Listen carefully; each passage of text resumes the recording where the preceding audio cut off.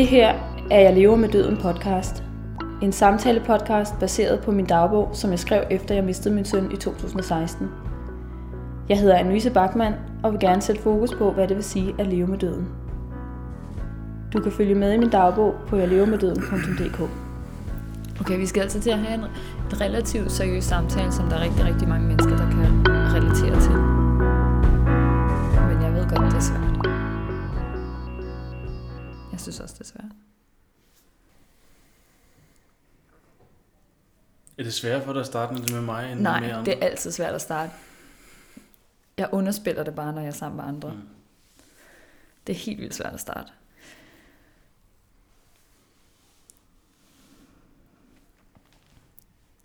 Hej min mand, Benjamin. Hej. Jeg har igen placeret dig over for mig til en snak til mit podcast.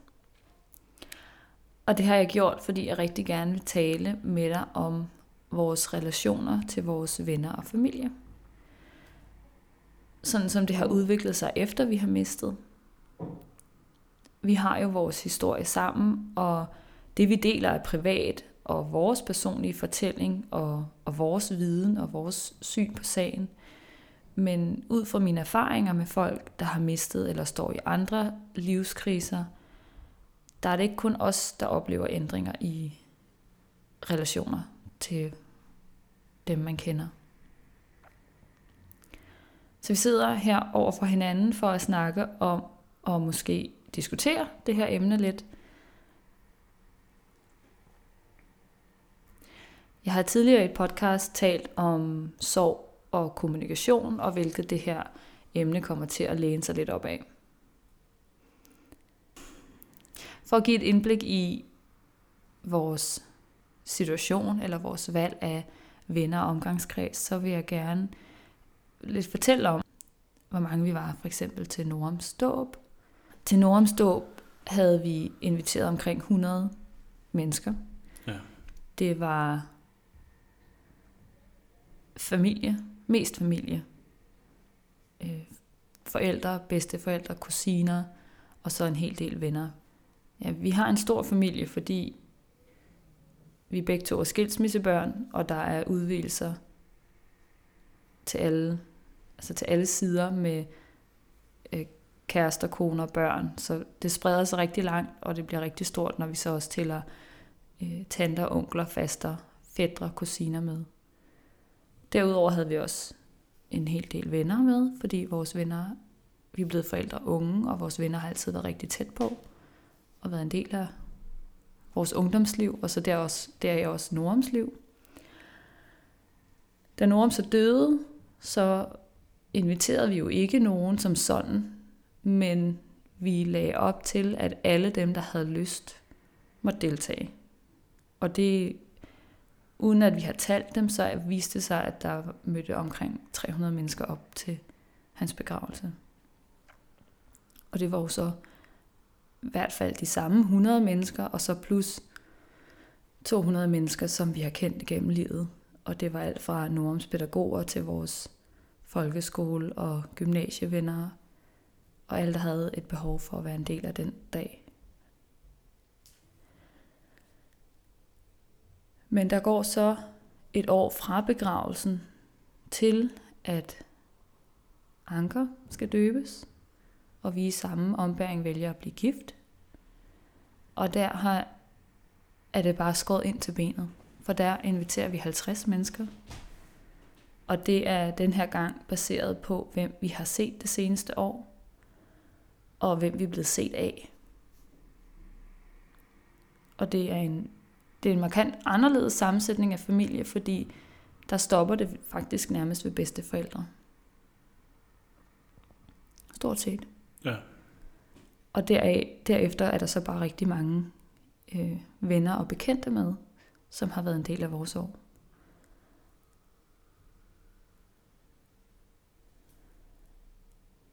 Hvad tror du, der sker, når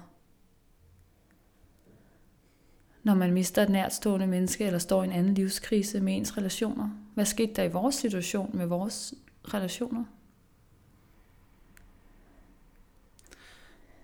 Jeg tror, det var lidt en følelse af, at det skulle give mening, dem der var der.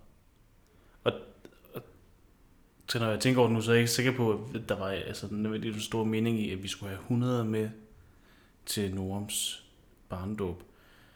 Udover at vi bare godt have, at Norum fik en masse relationer til folk, og kendte sin familie, kendte vores venner. Men der var ikke nogen tanker bag, hvorfor det lige var dem, der skulle med. Ikke i samme omfang i hvert fald. Det tror jeg bare, man bliver, om ikke tvunget, men man føler bare, at nu er vi nødt til at tage et valg om, hvorfor skal de her folk med. Og de skal ikke med, fordi jamen, vi har jo ikke set dem. De har ikke været der, når vi har haft allermest brug for dem. Og så tror jeg bare ikke, at det giver mening. At det føles ikke som meningsfuldt at skulle have folk med til en ret intim dag, som jeg barndåb måske ikke nødvendigvis er, men nu havde vi trods alt også et surprise bryllup. Mm. Så de der relationer skal ligesom give mening, før man får lyst til at investere, i hvert fald i vores situation, når ens liv er blevet vendt på hovedet. Og der var ingen mening i, at vi skulle invitere de 50 mennesker, som jo så var blevet sorteret fra den ene eller den anden side, eller venner og familie. Det var nok i virkeligheden flere mennesker, der var sorteret fra, og så var der kommet nye til. Ja, det var der, fordi der var folk med til Ankerståb, som ikke var med til Norms. Så det må jo have været flere.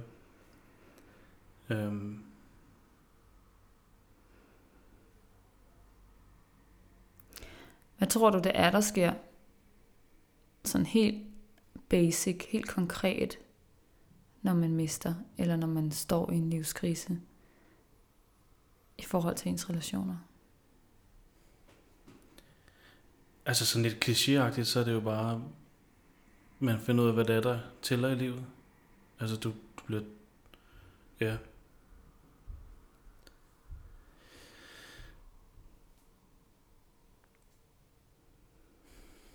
Jeg tror, at det, der sker, det er,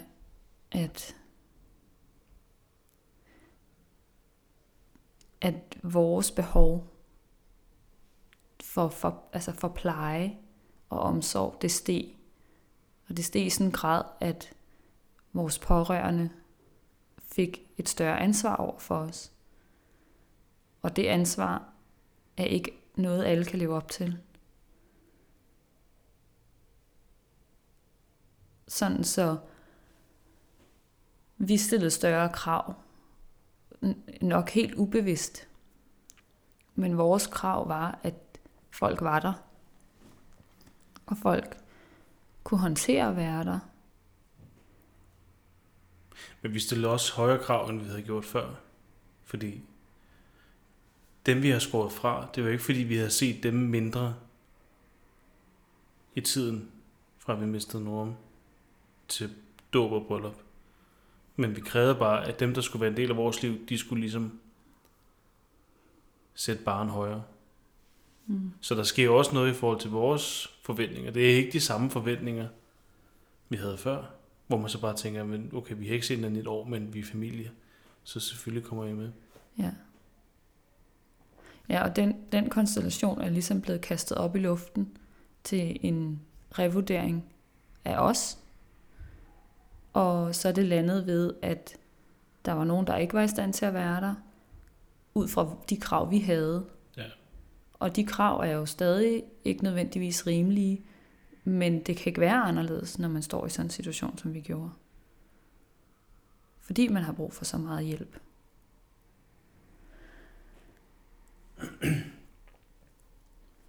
Jeg tror, at der sker et eller andet med, at man ikke længere er bare ligestillet og ligesindet i det forhold og den relation, man har, om det er venner eller familie.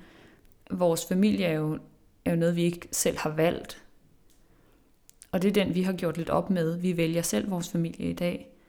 Mens at vores venner, inden vi mistede Norum, er jo noget, man har tilvalgt. Og når vores livssituation så ændrer sig så meget, så sker der et eller andet med, at den aftale, vi har indgået et venskab på baggrund af, jo ændres. Og de var måske ikke klar, altså folk har ikke været klar til at være skrevet op til et venskab, hvor at man skulle pleje hinanden, og ikke bare mødes på en bar til en øl. Nej, altså folk har jo sgu været villige til at give en hel masse til os, uden vi var i stand til at give noget som helst igen. Ja. Og det har vi jo ikke været i lang tid. Og det er vi måske først klar til nu. Og hvor det stadig er svært at give noget igen, fordi vi er ligesom den eneste børnefamilie i vores omgangskreds.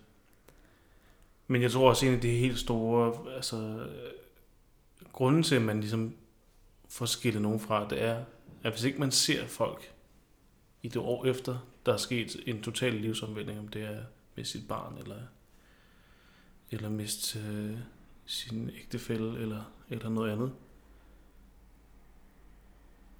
Du udvikler dig helt vildt meget. Og du udvikler dig ikke nødvendigvis særlig positivt. Men du bliver bare en anden person af det. Og du oplever en hel masse ting. I hvert fald sådan rent emotionelt. I sådan et år efter at miste sit barn.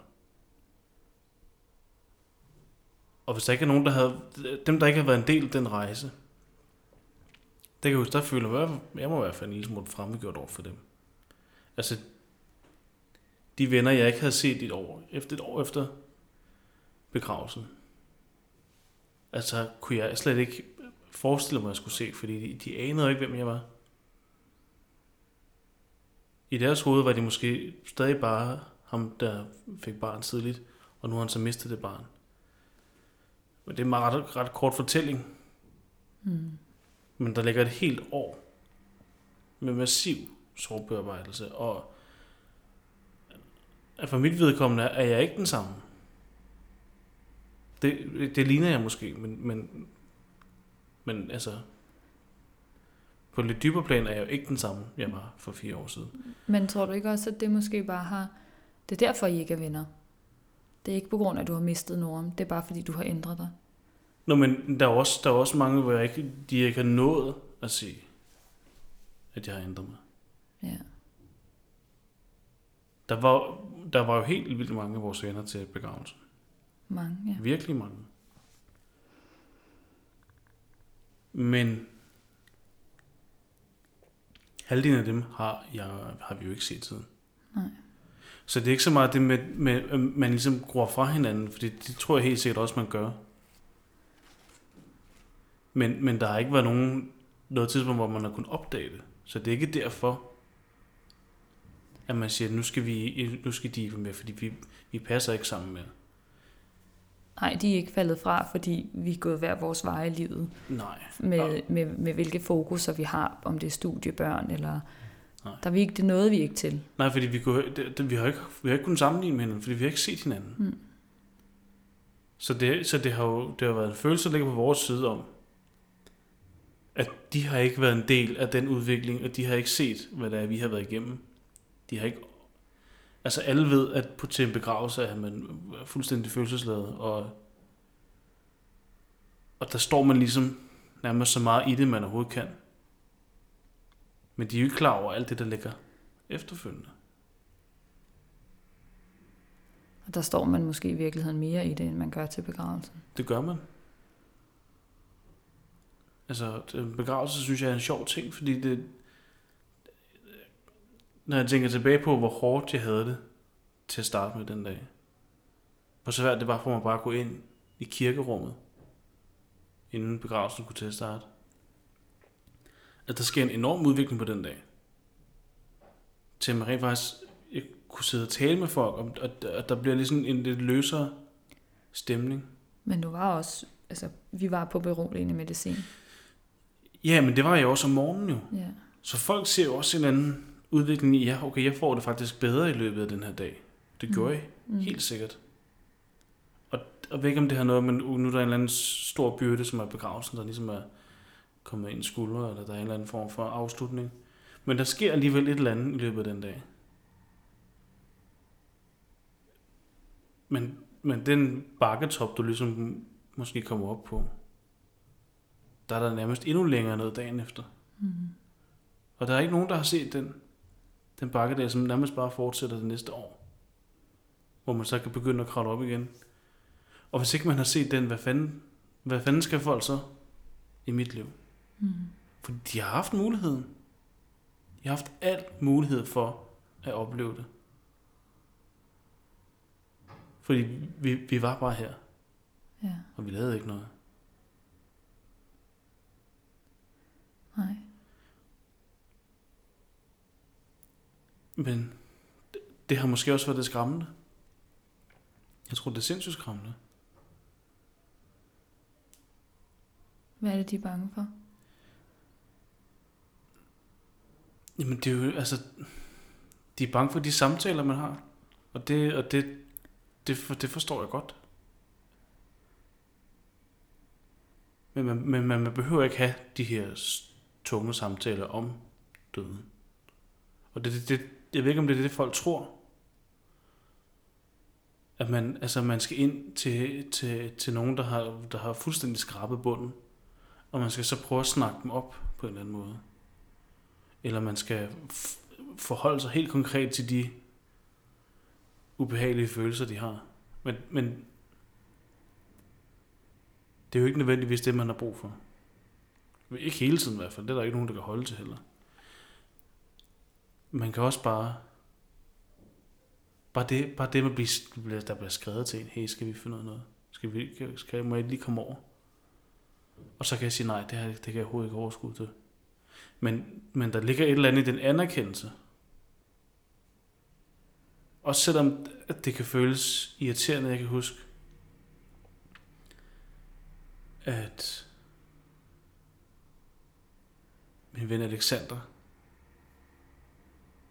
han skrev ret ofte, om jeg kan ikke huske, hvor lang tid det var gået, nogle måneder efter. Vi var nok inde i efteråret, ikke?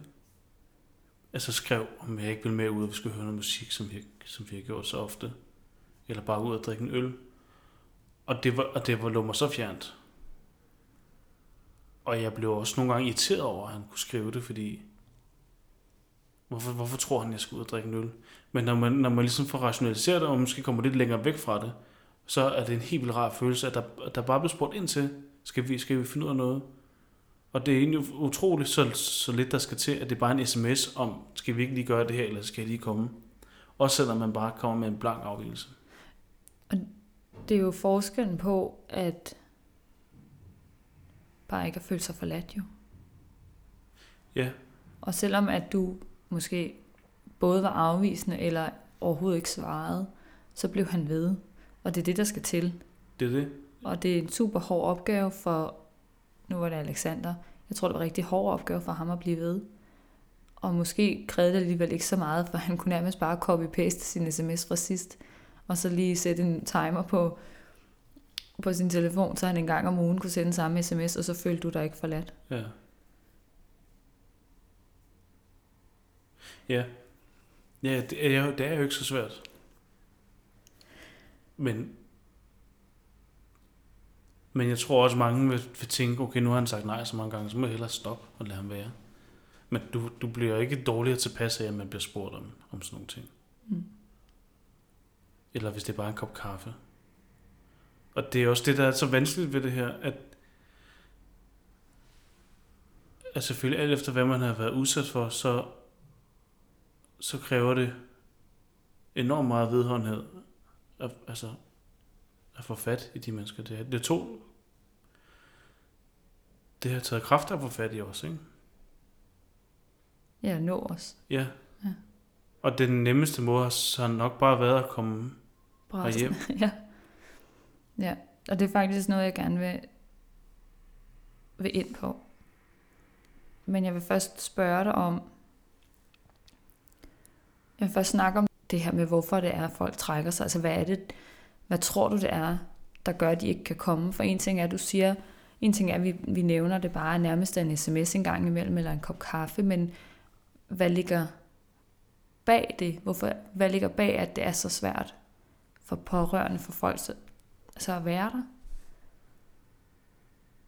Hvad skyldes det? Skyldes det, at vi er bange for at tale om døden? Jamen, altså lidt, eller det jeg sagde før, så tror jeg, at der er nogen, der har en forventning om, at man skal tale om døden, men det skal man jo ikke nødvendigvis, hvis man er klar til det. Mm.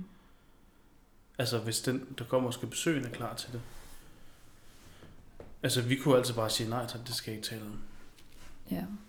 Så jeg tror, der kan være forskellige grunde til, at folk gør det. Altså et af, at de forventer, at det er store, tunge samtaler, man skal have. Men det kan også bare være, at man ikke siger et ord til den anden, og sidder i sofaen og drikker en kop kaffe eller te. Men tror du, det så skyldes frygten for stilhed? Ja, fordi de fleste af jer synes jo, det er akavet, at man bare sidder stille. Men så kan man bare sætte en film på. Så er der ikke stille. Og en anden grund til, at man måske får det gjort, det er, at det er jo nemmere at lade være. Ja. Det er altid nemmere at lade være. I hvert fald på den korte bane, ikke? Er det for stor en opgave i et hverdagsliv? Ja, vi har jo alle sammen travlt. Og altså... Jeg kan da også godt mærke nogle gange, at jeg bare skulle sætte en time af til tur og besøge min mor og morfar, der bor 1,5 kilometer væk. Og det er så nemt, og det tager kun en time, men alligevel så går dagene. Det tager 4 uger at gøre det. Ja. Og jeg tror, måske den største grund, det er, at folk tænker, at det er der nogle andre, der gør. Det er i hierarkiet af, jeg ikke, at det er mig, der står for det her. Der er nogen, der er bedre venner med dem, der gør det. Og jeg tror også, mange kunne få den forestilling efter begravelsen. Det kan jeg godt forstå, at vi var mandsopdækket. Og det var vi også. Det første måned var vi jo totalt mandsopdækket. Men så lige pludselig, og det var måske fordi det var sommerferie. Folk ikke havde lige så mange planer. Men lige så snart sommeren sluttede, så der var en markant forskel.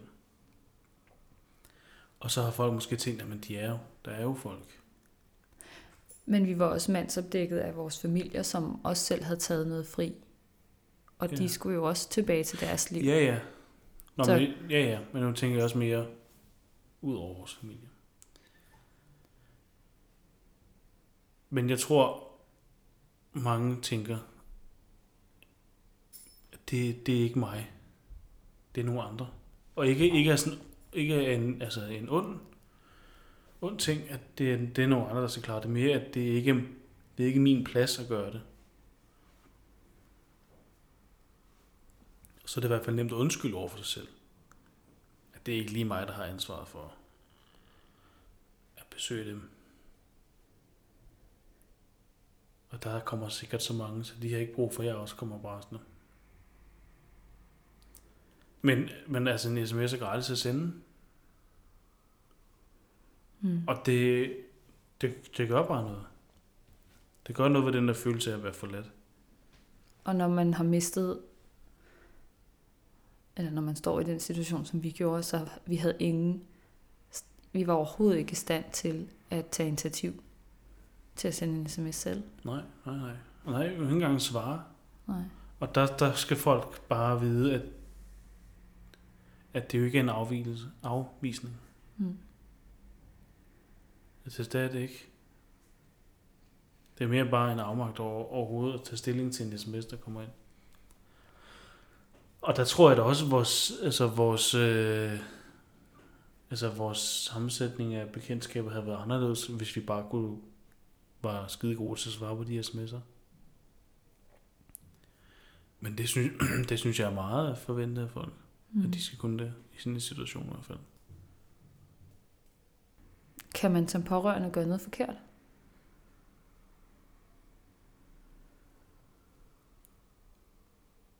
Altså inden for rimelighedens grænser, så nej.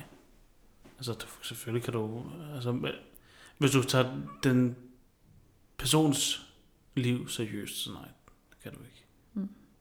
Ej, for man kan vel altid gøre noget forkert, lige hvor man står henne, men... Ja, og så kan man sige ting, der er... Altså, hvor du gør noget galt, men det er nok ting, du så i forvejen ikke skulle sige.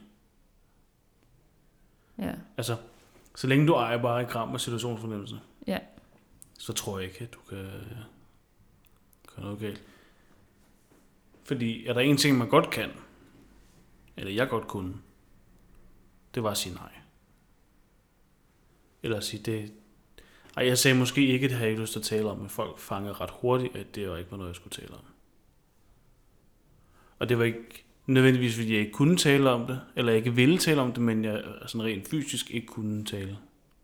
Altså lige så snart jeg bliver en lille smule grådkvælt, så snor med halsen så meget sammen, at jeg ikke nærmest ikke kan sige en sætning. Ja. Så nej, det skal folk ikke frygte, at de kommer ind og gør situationen meget værre. Men hvad tror du så? Hvad tror du, de frygter?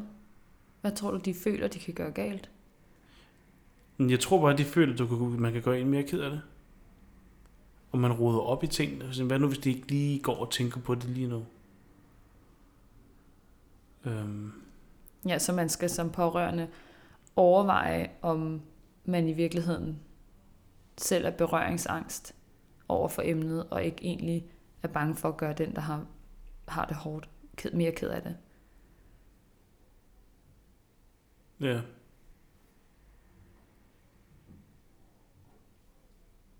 Det er jo klart, at det er altid nemmere at tale om de her ting, når man er altså inde i en privat sfære af en eller anden art.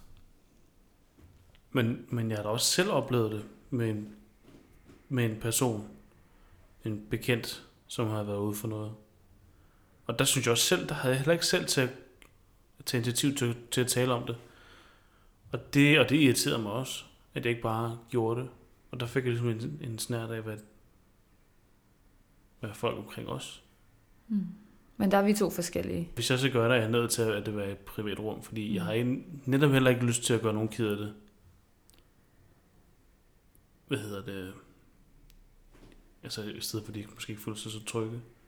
Og fange dem med paraden nede. Men det kan man ikke gøre, når man sidder i sofaen. Altså hvis du sidder sammen med nogen, og du har en aftale med dem, så er der ikke noget, du kan sige, der kan gøre noget værre. Du nævnte også det her med at trænge sig på. Eller det der med, at man heller bare skal komme. Og så en ting er, at man altid skal have lidt tids- og situationsfornemmelse, men det kan man heller ikke gøre forkert som pårørende. Måske at være der for meget. Fordi som du også selv siger, man kunne sige nej. Man kan sige ikke i dag. Men det betyder ikke, at det også betyder ikke i morgen. Så man skal komme dagen efter. Ja. Og trænge sig på. Ja, og man kan bare sige, man behøver ikke komme fuldstændig uanmeldt. Men man kan godt bare sige, jeg kommer over om 2 timer, jeg har kanelgifler med.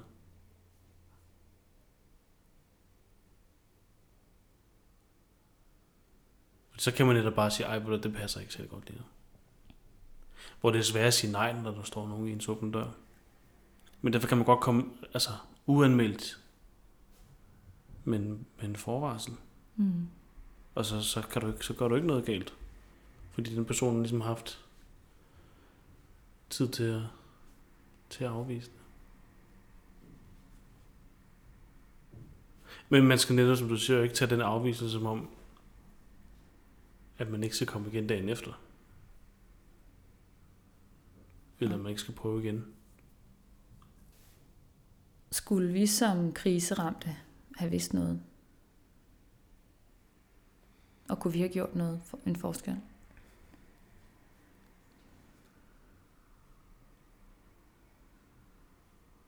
Altså hvis vi havde været mere åbne, selvfølgelig havde det så gjort en forskel. Men det kunne vi jo ikke. Nej. Altså, jeg tror da, vi var det bedste, vi kunne være under de forhold. Så altså, hvis vi havde gjort nogle ting anderledes, havde tingene nok været anderledes i dag. Men hvis vi ikke var i stand til at gøre de ting anderledes, så det er jo lige meget. Altså jeg ved, at hvis vi havde været i stand til at talesætte vores behov, så havde tingene været anderledes. Ja. Men det er et rigtig, rigtig højt krav at stille, og det var ikke noget, vi kunne leve op til. Det er et højt krav, og ved man, hvad man har behov for? Jeg kan ikke huske, at jeg vidste, hvad jeg havde behov for. Nej, det kan jeg heller ikke. Altså vi vidste heller ikke sådan over for os selv, men vi gjorde bare, når vi kunne mærke noget, der var rigtigt, så gjorde vi det bare. Mm. Men det var også noget ad hoc.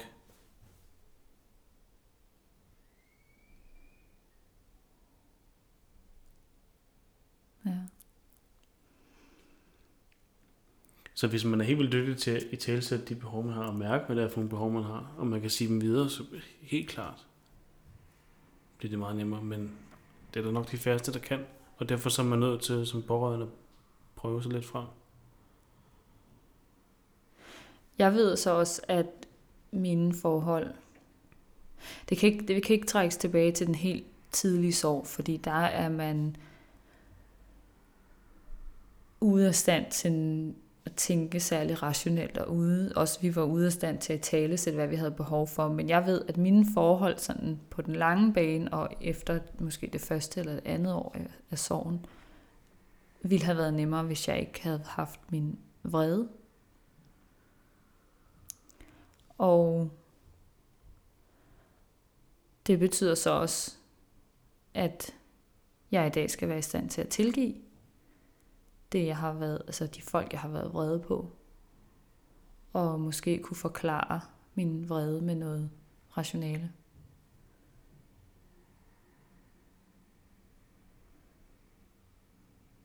Men det er rigtig svært at gøre op med den følelse, fordi den følelse er jo baseret på svigt.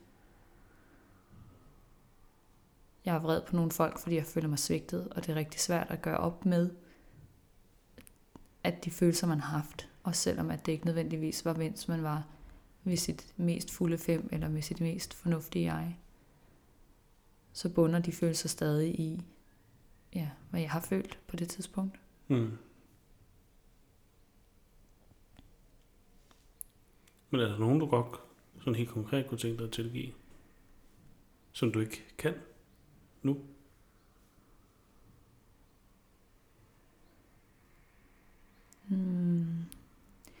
Jeg tror mere, der er nogen, jeg sådan helt konkret ved, jeg ikke vil se på baggrund af, at jeg stadig har de følelser. Det gælder både, altså også familie, særligt familie. Ja. Og jeg er ikke nået til at have behov for at se dem. Jeg er ikke nået til at have behov for at kontakte dem og tale om dem. Men samtidig, hvis de mødte op på mit dørtrin, så tror jeg absolut ikke, jeg ville afvise dem. Nej. Men jeg er ikke nået til, hvor jeg er i stand til at tage teten. Hvad tror du ville gøre det, hvis du så kunne tilgive dem?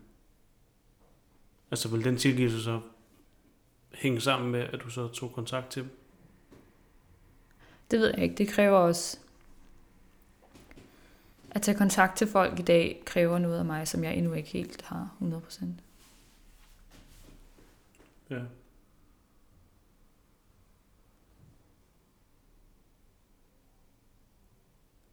Og det er måske både altså det er jo både baseret på hvad jeg føler og hvad jeg tænker, men det er nok også baseret på, altså måske at jeg bare ikke føler, at jeg har behov for det, og måske også, at jeg føler, at de skulle først. Og det kan jo godt virke som en eller anden form for forkælet følelse og tanke om, at det er deres tur til at tage det første skridt. Det er ikke mig, der har teten her. Og det er jo også et rigtig forkert grundlag, fordi jeg ved jo også, at der er folk og familie og venner, der kæmper med deres i dag. Og de holder mig ude fra det. De holder måske mig ude fra at vide, hvad der foregår hos dem af hårde ting, fordi de mener, at jeg kæmper med mit eget. Og de henvendte sig ikke, da jeg kæmpede med mit, og nu henvender jeg så ikke mig, når de kæmper med deres. Og så det er jo bare en ond vej af ensomhed og manglen på kommunikation. I stedet for, at vi måske vælger at stå sammen om, at vi har hver vores problemer, og vi kan bruge hinanden som støtte og hjælp. Ja.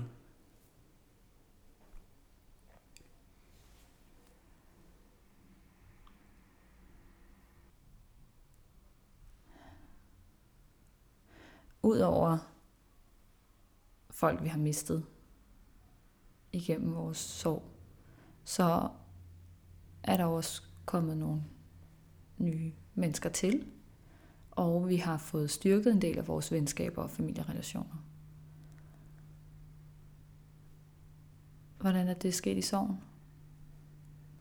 Altså, der er sket det der, at der er nogen, der bare har været der meget mere.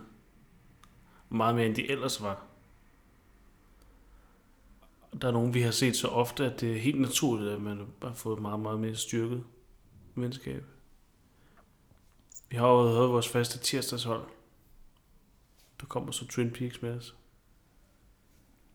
Og det gør altså noget, at man ser den samme gruppe ser hinanden hver tirsdag. Altså det gør, at der er ikke noget, man misser. Og man får snakket meget mere, og man oplever hinanden. Men vil du ikke fortælle, de venner, der kunne komme hver tirsdag, det var jo nogen, der ligesom modsat dem, der ikke magtede opgaven at være pårørende, de tog den fuldt på sig, og satte hver tirsdag af, eller det blev en tirsdag til at starte med, og så endte med at blive nogle andre dage, nogle dage, og vi rykkede rundt, men en dag om ugen primært sås vi til Twin Peaks tirsdag. Ja. Vil du ikke fortælle lidt om, hvad den her Twin Peaks tirsdag gik ud på? Jamen altså, det er vel startet nu omkring nu september i 16, ikke? Hvor jeg tror, jeg fik en idé om, at nu skulle vi se Twin Peaks.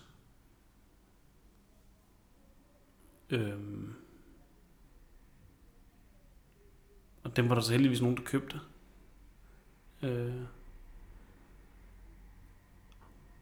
Jeg tror ikke, der var nogen, der købte den på baggrund af bare at se Twin Peaks. Det var mere sådan for at være sammen. Ja, men det er jeg helt sikker på, at det var ikke bare fordi, de ville se Twin Peaks, selvom det jo alene burde være grund nok. Men jeg tror bare, at vi fik ramt lige ind i noget, der bare passede. Fordi vi mødtes, eller de kom her i løbet af sidste eftermiddag, og jeg lavede mad. Det var sådan, jeg begyndte at lave mad igen. Indtil da havde vi jo ikke selv stået for noget mad i et par måneder. Og så vi bare et enkelt afsnit, eller 2, og snakkede resten af tiden. Og det var ligesom om, det var, altså den her, altså jeg ved ikke, hvordan det har været for dem. Det har nok også været ret hårdt at opretholde sådan en ugenlig tradition, fordi vi havde jo ikke noget at lave. De havde et liv ved siden af. Så de har kun magtet mere end de fleste. Og jeg tror også, det var hårdt for dem til sidst.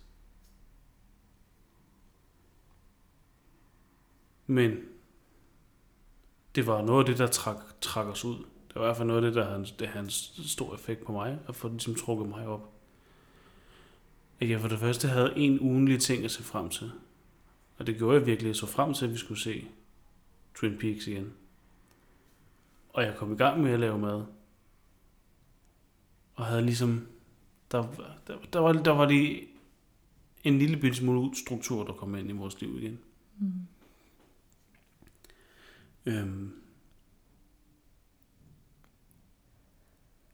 Men det er jo klart, det er jo de færreste, der kan det. Men de har måske også følt, at det var deres plads at gøre det. Jeg ved ikke. Vi så alle sammen i forvejen. Men på ingen måde, altså ikke nært i det omfang, vi gjorde efterfølgende. Nej, og nu som altså den kvindelige del af det hold, det er jo mine folkeskoleveninder, og den mandlige del af det hold er deres kærester. Ja. Og de havde altså mødt Norm en gang. Ja. Så det var ikke, altså de kendte ikke os med Norm, men de lærte også at kende uden Norm. Ja. Og var ligesom ikke nødvendigvis i nye forhold, men de blev vores nye forhold, og de har valgt at ville os, på trods af den her kæmpe byrde. Og det er nok de færreste, der kan magte det.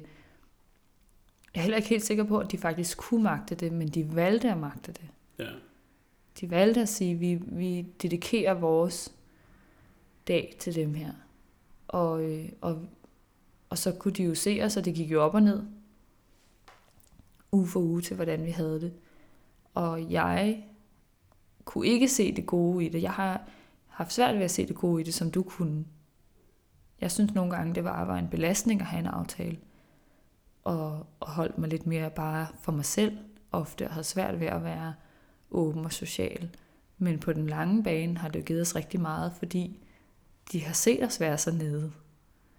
Og selvom jeg ikke tilføjede noget til samtalen eller til gruppen af godt humør, så ved jeg bare, at de kendte mig på mit allerlaveste tidspunkt i mit liv. Og det er ret vigtigt for vores venskab i dag. Ja. Altså jeg vidste godt, at du ikke synes, det var den fedeste serie at se. Men jeg var ikke klar over, at du ikke... Altså, du så det som en byrde. Det var i starten. Ja. Altså, jeg synes hverken serien var særlig humørgivende. Nej, men det...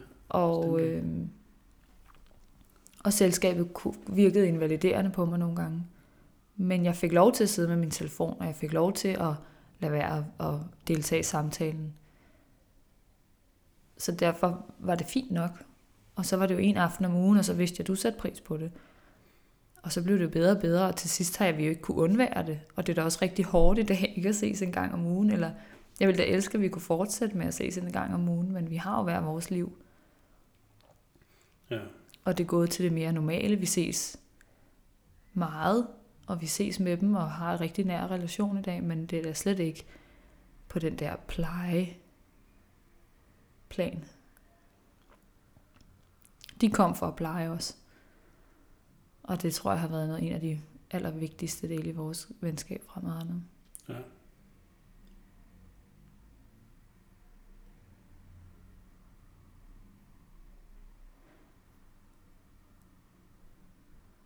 Hvad så med familie og venner? Eller familie? Er det blevet styrket? Jamen, jeg ved ikke, om det blev styrket af det. Altså, jeg synes ikke, det er blevet svækket overhovedet. Jeg ved ikke, om det... Altså, på nogle punkter er det måske blevet styrket lidt. Altså, det var klart, det var også noget, der ligesom kunne ryste vores familie lidt mere sammen, ikke? Mm. Men der er nok på et eller andet plan, er det jo nok blevet styrket, eller det er blevet tættere. Ja, I hvert fald sådan den helt nærme. Ja, for de var i hvert fald i stand til at være her. Det er jo heller ikke alle Nej. familier, der er det. Nej, det er det bestemt ikke. Og de har jo båret en kæmpe byrde af at hjælpe os til daglig. Jamen, det har de. Så det, jeg ved ikke om, måske det kan også være, at relationen ikke er blevet styrket, men de har båret os så meget, at det måske er gået lidt ubemærket hen. Ja.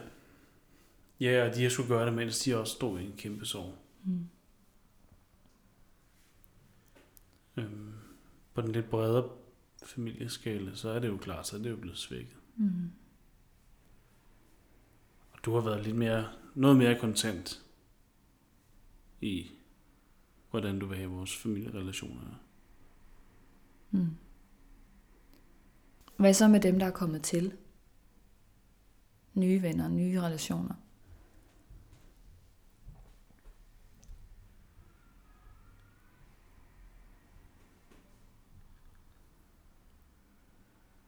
Altså jeg ved, at jeg tror, jeg har skrevet på et tidspunkt i dagbogen, at du sætter rigtig meget pris på at blive kendt som, eller anerkendt, eller blive venner med, som den du nu var, på trods af din sorg.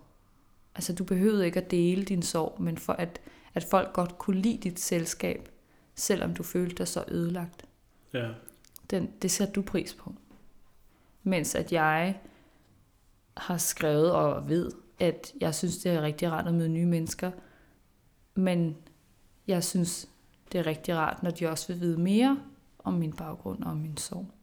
For så føler jeg, at de er interesserede. Ja, altså jeg synes også, det er rart, når folk de spørger lidt ind og er interesseret i det. Jeg tror bare, at jeg følte, det var rart, at det var ikke nogen, der så mig af sådan ren barmhjertighed i hvert fald. At de havde valgt at se os og være venner med os. Det tror jeg er måske en lidt fjollet følelse. Altså, der er ikke nogen, der vælger at se altså bare bomhjertighed. Det gør de, fordi de formentlig godt kan lide os. Men der var bare... Ja, som du siger, det var rart at blive venner, men er der nogen, der blev venner med dem, man var nu? Dem, man var blevet? Som ikke vidste, hvordan vi var før.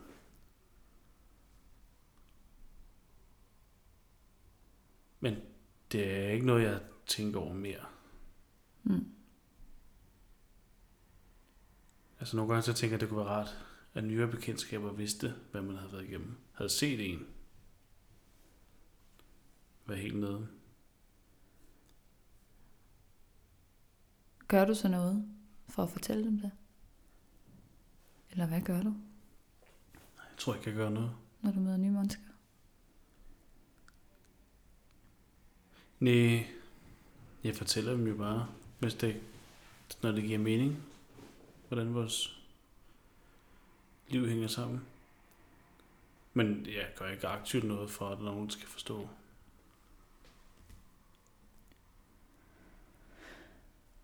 Nej, for jeg er sådan rimelig konsekvent i mine nye forhold. Og jeg kræver en form for åbenhed og ærlighed fra, ikke nødvendigvis fra første møde af, men ret tidligt, fordi jeg har brug for at fortælle min historie. Men jeg vil først fortælle min historie, når jeg føler, at folk vil lytte. Og når folk oprigtigt er interesseret i mig som menneske. Og jeg fortæller så først min historie, når jeg føler, at det menneske, jeg står overfor, også er åben og ærlig omkring, hvem de er som mennesker. Så den her åbenhed er jo, det er et krav fra min side, og det er et ret stort krav at stille, når man møder nye mennesker. Især i et samfund, som vi lever i dag. Og når jeg så fortæller den her historie, så er det jo en historie, der er fuld af død og ulykke og sygdom, og jeg står midt i den. Og det er noget, der rammer folk rigtig hårdt.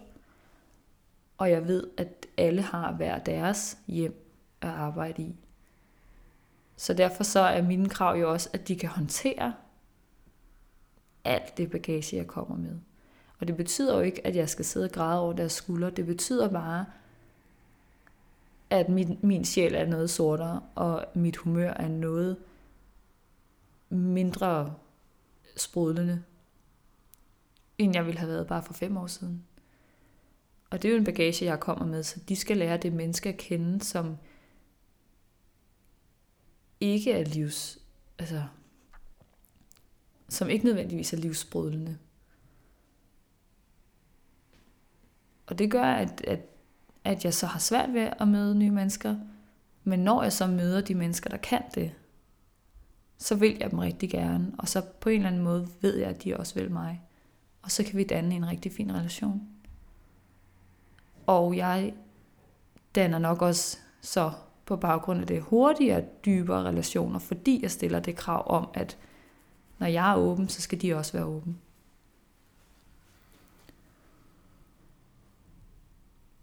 Og så ved jeg også, at det vil ændre sig over tiden.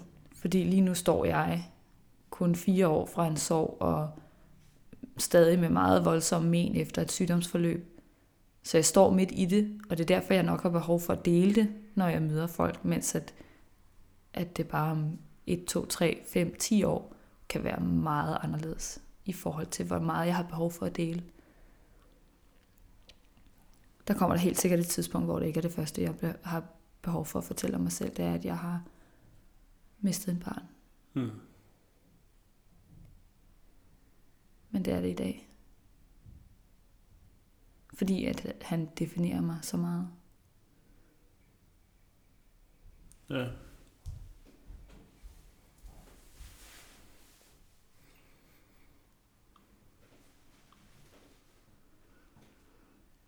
Og det er noget, jeg har tænkt meget over, de her krav, og det er noget, jeg også har fortalt mig selv inde i hovedet, at jeg ved, jeg har dem.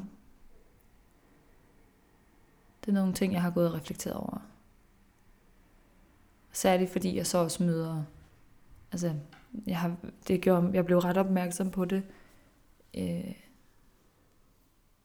i min mødergruppe med Calvin. Og de tog bare rigtig godt imod mig, og det viste sådan en... Det viste, at jeg gerne må stille de krav. Jeg kan godt stille de krav, uden at blive helt ensom.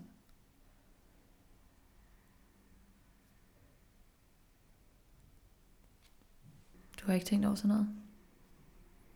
Nej. Jeg tror altså ikke, at jeg er lige så velovervejet, som du er. Jeg skal være helt ærlig.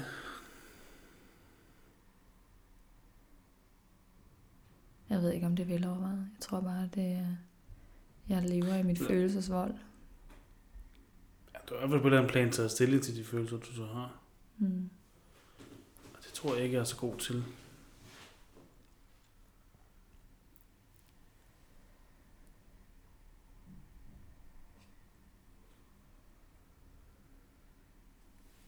Altså, jeg har også mange af de følelser, jeg ikke kan huske. Der er du selvfølgelig jo godt på vej. Jeg har skrevet en dagbog. Ja. Men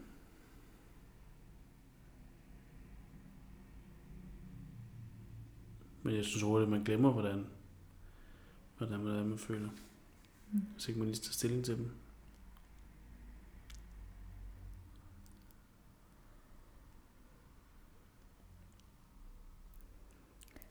Hvordan gør vi det så i dag med vores venner og familie? Hvordan definerer vi venner og familie? Jeg ved ikke, om vi i dag definerer så meget. Altså, vi er måske lidt mere tilbage til en normal. Altså normalt så definerer man vel ikke så meget af sine venner og familie, hvem man gider se, hvem man ikke gider se, eller hvem man gerne vil se. Altså med udgangspunkt i vores bryllup, de 50 gæster, så definerer vi det ved at sige, at vores nærmeste er dem, der ser os, og dem vi ser. Jo, men jeg føler bare ikke, det er så meget en del af vores ræsonnement i forhold til, hvem vi skal se.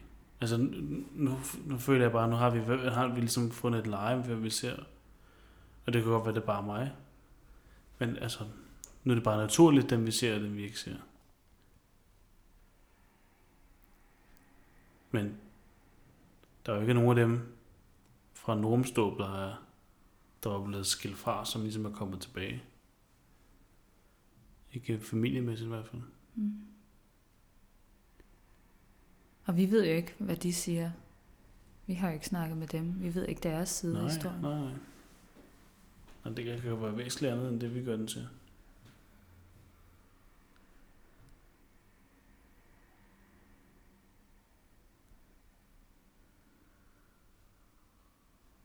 Og jeg tror også, det er vigtigt at sige, at det ikke nødvendigvis er så personligt, som det kan lyde. Men mere handler om, at folk ikke ved, hvem vi er stadig. Det er sådan samme pointe, jeg lavede før. Der sker enormt meget med en, og folk ved ikke, hvem man er.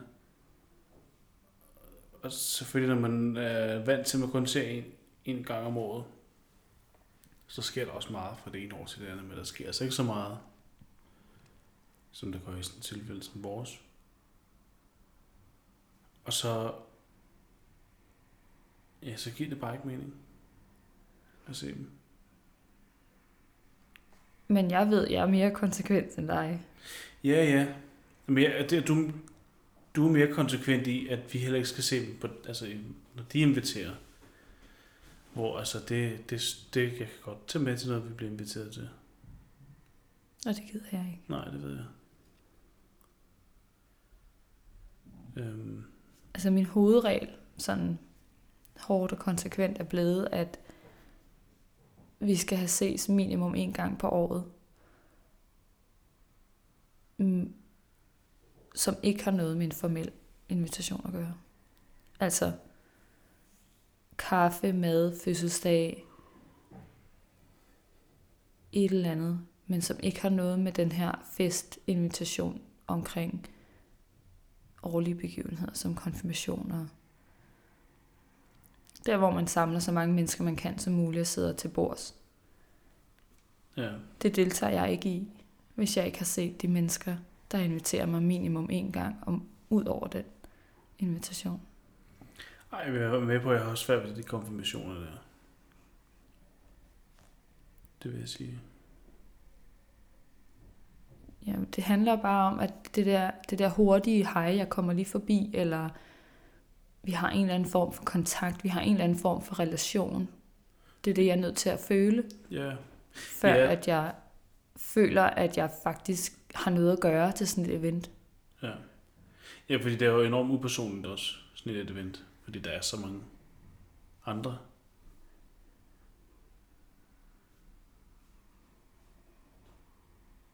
Altså, så man bliver hurtigt bare en statist i folks fejringer, ikke? Når det gælder en konfirmation, eller hvad det nu ellers kunne være. Ja, og det er jo så tilbage til de krav, jeg har. Jeg har brug for, at vi har en nærmere relation. Jeg har brug for, at vi ikke nødvendigvis kender hinanden på vores dybeste, men at vi på en eller anden måde godt ved, hvor vi står henne i vores liv. Og det kan jo også være, at det ændrer sig. Men lige nu er jeg meget vedholdende med, og konsekvent omkring, at hvad jeg har interesse i at deltage, og hvad jeg ikke har interesse i at deltage i.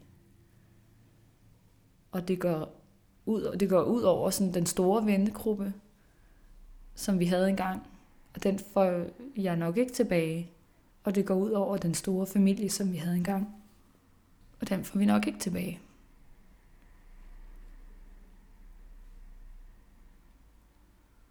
Ja.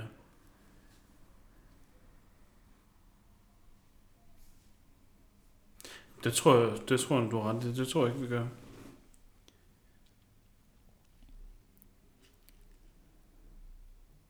Vil du kunne blive en del af en stor vennegruppe igen? Altså den, som jeg har været en del af? Ja, dit liv før. Nej. Det er jeg ikke interesseret i.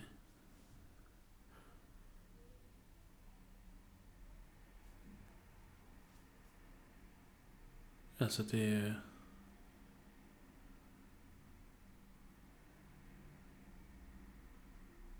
Jeg synes ikke, det er...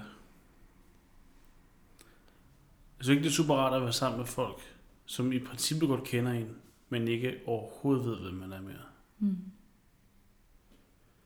Og det kan jo være... Det kan der være mange grunde til. Men hvis en af grunden, hvis grunden er, at de ikke har taget... Altså så bare en gang taget sig sammen til at se en, så er jeg ikke interesseret i det.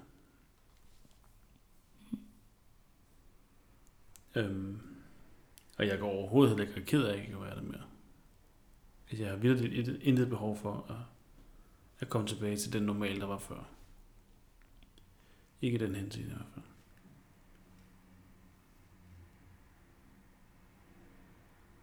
Men kan du blive en del af en ny større vennegruppe en dag? Der tror jeg sgu, jeg er for gammel. Altså, det tror jeg, jeg kunne ikke se, hvordan man skulle blive en del af en stor ny vennegruppe. Nye bekendtskaber, men det bliver jo mere, eller nye venskaber og tilvenskaber kan man sagtens få, men det bliver jo altså spredt. Ja. Altså den her vennegruppe, det var fra gymnasiet. Der gik vi jo 300 elever samme årgang. Og jeg tror da også helt naturligt, at jeg var glædet mere og mere ud af den. Nu var jeg ikke i forvejen særlig langt inde i den gruppe, fordi jeg jo havde for det første boet i Aarhus lige efter gymnasiet. Og fik et barn ret hurtigt. Så ja. Mm. Så jeg var også nogle gange følt, at jeg var ikke tæt nok i den gruppe til, at der var nogen, der ligesom gad tage sig af mig. Og det er jo ikke sikkert, det er rigtigt, men det var den følelse, jeg sad med, at jeg var ikke en af dem i gruppen, man behøvede at tage sig af. Jeg var ikke tæt nok. Mm. Men tror du ikke også, det hænger sammen, altså sådan gruppevis, er, at man bare var sammen i gruppen, Og så selvfølgelig havde man sin tætte. Du har jo også stadig dine tætte. Og da vi så som 2 personer trådte ud af den her gruppe, der er vi ikke en mangel. Vi er jo ikke en mangel i det her gruppekonstitution, for at der kan være en fest. Men vi som 2 individer, vi manglede lidt, eller manglede meget, at den her fest var i stand til at komme hjem til os på et andet præmis. Ja. Jeg havde i virkeligheden ikke forventet særlig meget af nogle af dem i den gruppe. Udover dem i den gruppe, som så var mine nære venner, som jeg så stadig har. Men du havde forventet mere end ingenting? Jeg havde forventet mere end absolut ingenting. Og de var selvfølgelig til begravelsen, men det vælger jeg alligevel at se sådan rimelig særskilt. Fordi efter begravelsen, så er der jo størstedelen af dem, jeg ikke har set. Og hvor der så gik måske gået et par år, før jeg så dem. Og når man får så lidt,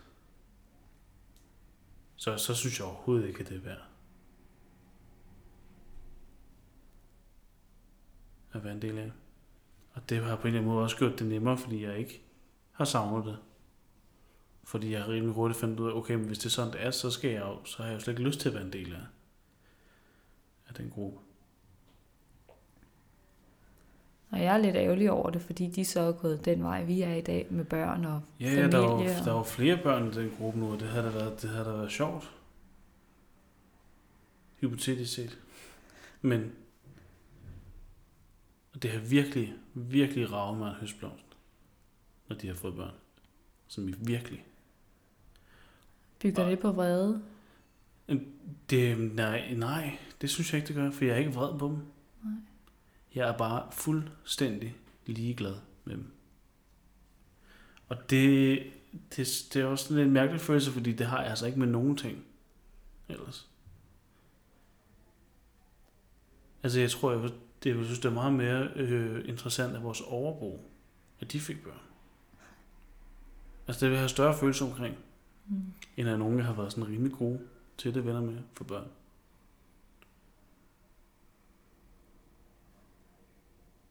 Der er ikke noget rationelt i det. Nej. Det er bare,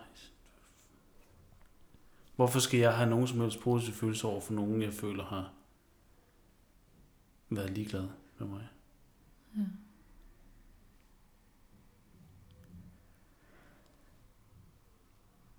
Og de var jo ikke en del af mig som far. Det er der jo aldrig nogen af dem, der har været. Eller mange af dem, der har været. Så hvorfor skulle jeg også være interesseret i, hvad det er at have nogen som helst relation med dem som forældre? Mm.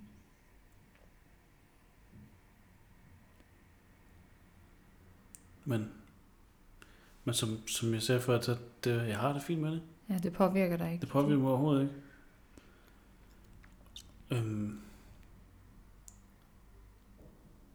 Jeg har også mistet et andet venskab. Det var jo undervejs. Det var jo langt inden i sorgforløbet. Men det er også sket også bare på nogle præmisser, hvor jeg simpelthen ikke kan få mig selv til at være ked af det, fordi hvis det er sådan, det skulle være, så skulle det slet ikke være. Men du manglede de her venner i starten. Jamen, og nu er det gjort op, at du har fundet dit ståsted i nogle andre venskaber, og derfor mangler du dem ikke mere. Så det påvirker dig ikke mere i din dagligdag. Men det gjorde det i starten. Ja, fordi det er i starten der, man føler sig forladt. Og jeg følte, at jeg på en eller anden måde var så langt nede i den gruppes hierarki, at jeg ikke var værd at tage kontakt til. For det var meget påfaldende. Mm. Så mange, der var til begravelsen, som jeg ikke har set siden. Ja. Det er klart, at man forventer meget mere af ens nære venner. Og der er mange af vores nære venner, som har leveret. Mm. Og mine forventninger til dem var ikke særlig høje. Hvilket jeg tror er meget naturligt. Men når man så får absolut ingenting,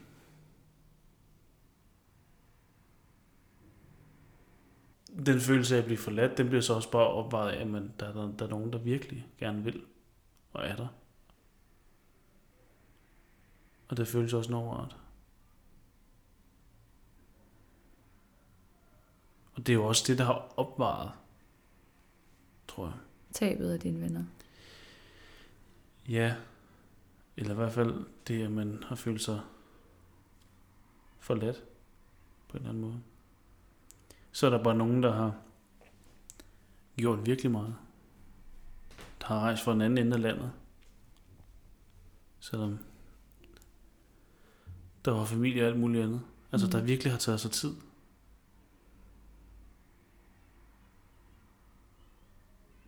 Men derfor så skygger det dårlige ofte over for det gode, og man glemmer lidt, hvor mange gode mennesker der også er.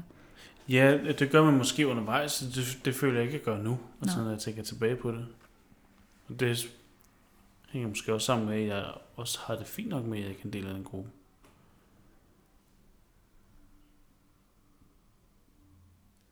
Men man skal ligesom ud af det, før man kan se det gode. Mm. Er der noget... Altså, der er ikke mere til vores samtale nu, i virkeligheden. Eller det er der nok. Vi kunne nok godt fortsætte. Men jeg vil stoppe her, og så vil jeg egentlig spørge, om der er noget, du vil tilføje, eller om vi bare skal slutte her. Nej.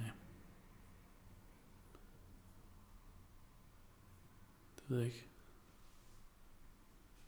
Vi slutter her. Vi slutter her.